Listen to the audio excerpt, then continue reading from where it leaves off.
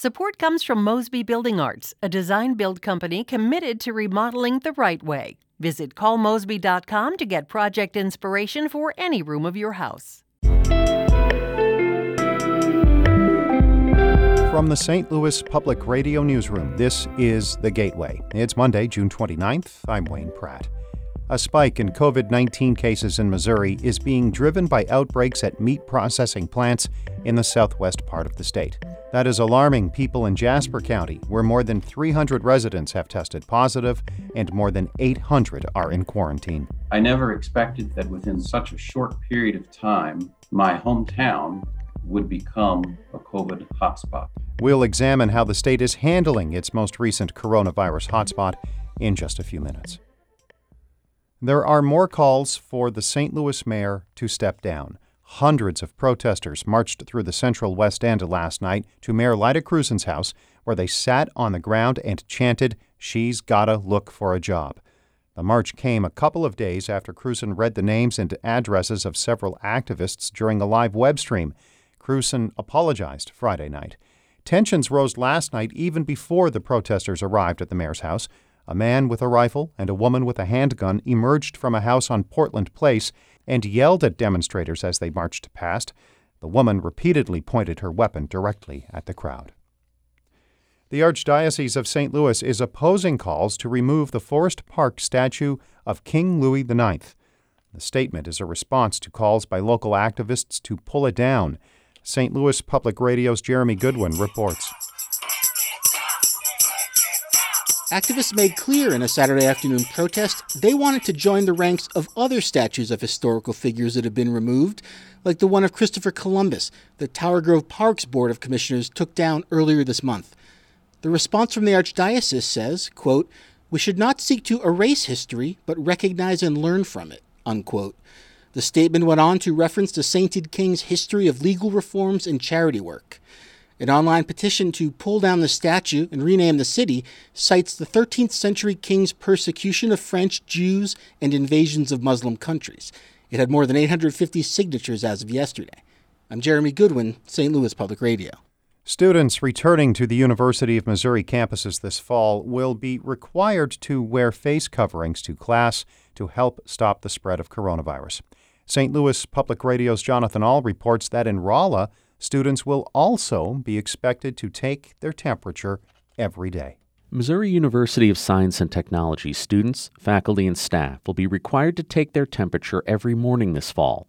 Chancellor Mo Degani says it's an important safety step. If you have a fever, do not come to campus.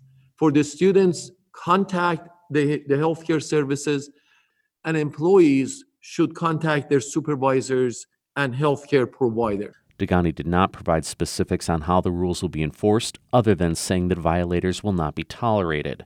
The university will provide touchless thermometers for students to use in dorms and Greek housing. In Rolla, I'm Jonathan Ahl, St. Louis Public Radio. St. Louis Shakespeare Festival is canceling its August performance in Forest Park. Producing artistic director Tom Ridgely says the National Actors Union rejected a safety plan submitted by the festival in hopes of presenting its 20th anniversary production. Ridgely says the rate of coronavirus spread in Missouri and nationally prevented the festival from meeting the union's safety requirements. It really didn't boil down to any kind of social distancing or sanitation that a theater could do. It really has to do with the progress of the virus, which is, as we know, not trending in the right direction. Ridgely says the loss of the festival's centerpiece events will cut up to half of its annual revenue.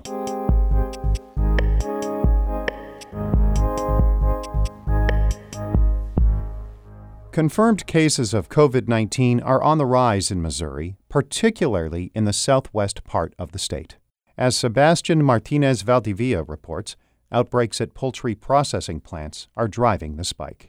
When physician Eric Martin left his home in Joplin to help with New York's COVID-19 outbreak in April, his county had fewer than 10 confirmed cases of the virus. Since returning in May, those numbers have skyrocketed. More than 300 Jasper County residents have tested positive, and more than 800 are in quarantine. I never expected that within such a short period of time, my hometown would become a COVID hotspot. Martin was alarmed when he first learned a patient who tested positive worked at the Butterball poultry processing plant in nearby Carthage. After seeing a second Butterball worker, he alerted the county health department to the potential outbreak. They already knew about the problem, and it seemed that they had already discussed the problem with state health authorities at that time. That was on June 8th. The state didn't publicly announce it was coordinating a response to the outbreak for more than a week, the same day the governor announced the state was fully reopened. During that time, the county confirmed nearly 200 more cases. I think it was basically being dealt with by the locals. Missouri Department of Health and Senior Services Director Randall Williams says his department has sent an interpreter and contact tracers to help with the response and will be carrying out community testing in 4 counties in the area. It came to our attention as cases picked up. I think there was one day of 33 and one day of 37. And so we immediately got involved then. Jasper County Health Director Tony Moore says in regular meetings with the state over the past 2 to 3 weeks, he repeatedly reported the increase in cases to the state health department. He says while hospitals in the county haven't been overrun with cases, that could change. If you go on down into the northwest Arkansas area, many of the hospitals down in those areas are starting to become overwhelmed, and so that could potentially affect our hospital capacity here locally. Northwest Arkansas has seen hundreds of new cases linked to the poultry processing industry, including cases stemming from a Tyson plant, from which China has halted imports. Tyson also operates a plant across the border in McDonald County, Missouri, an hour south of Carthage. In a statement, the company says it's working with a private contractor and the county health department to test employees at the plant. McDonald County Health Department Administrator Paige Beam says she isn't allowed to comment on cases related to the plant. She says she's received some support from the state health department, but will likely need more support with contact tracing. Right now we're doing fine, but if cases continue to increase, we're going to need some more help for sure. Her department announced nearly 200 new confirmed cases over the weekend. The increase in cases has stretched health providers in the predominantly rural part of the state.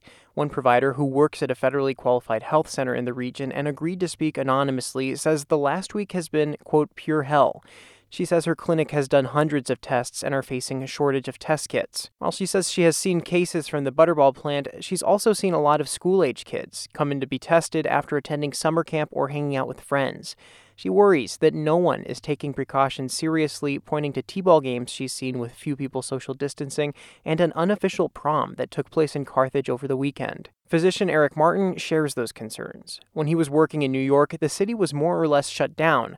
But with Missouri fully open and no additional local restrictions in place, Martin worries not enough is being done to slow the spread. I'm trying very hard to raise awareness and try to get something done and try to stop the problem or at least slow it down. And so far, I feel like we are failing to do that. The National Guard will facilitate the state's community testing in Jasper, Berry, Newton, and McDonald counties starting June 26. Those 4 counties have already seen confirmed cases increase from just over 130 on or before June 8th to more than 1,000.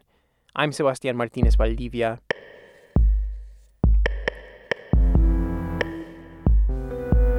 Shula Newman is the executive editor of St. Louis Public Radio, music by Ryan McNeely of Adult Fur. I'm Wayne Pratt. From the St. Louis Public Radio Newsroom, this has been The Gateway.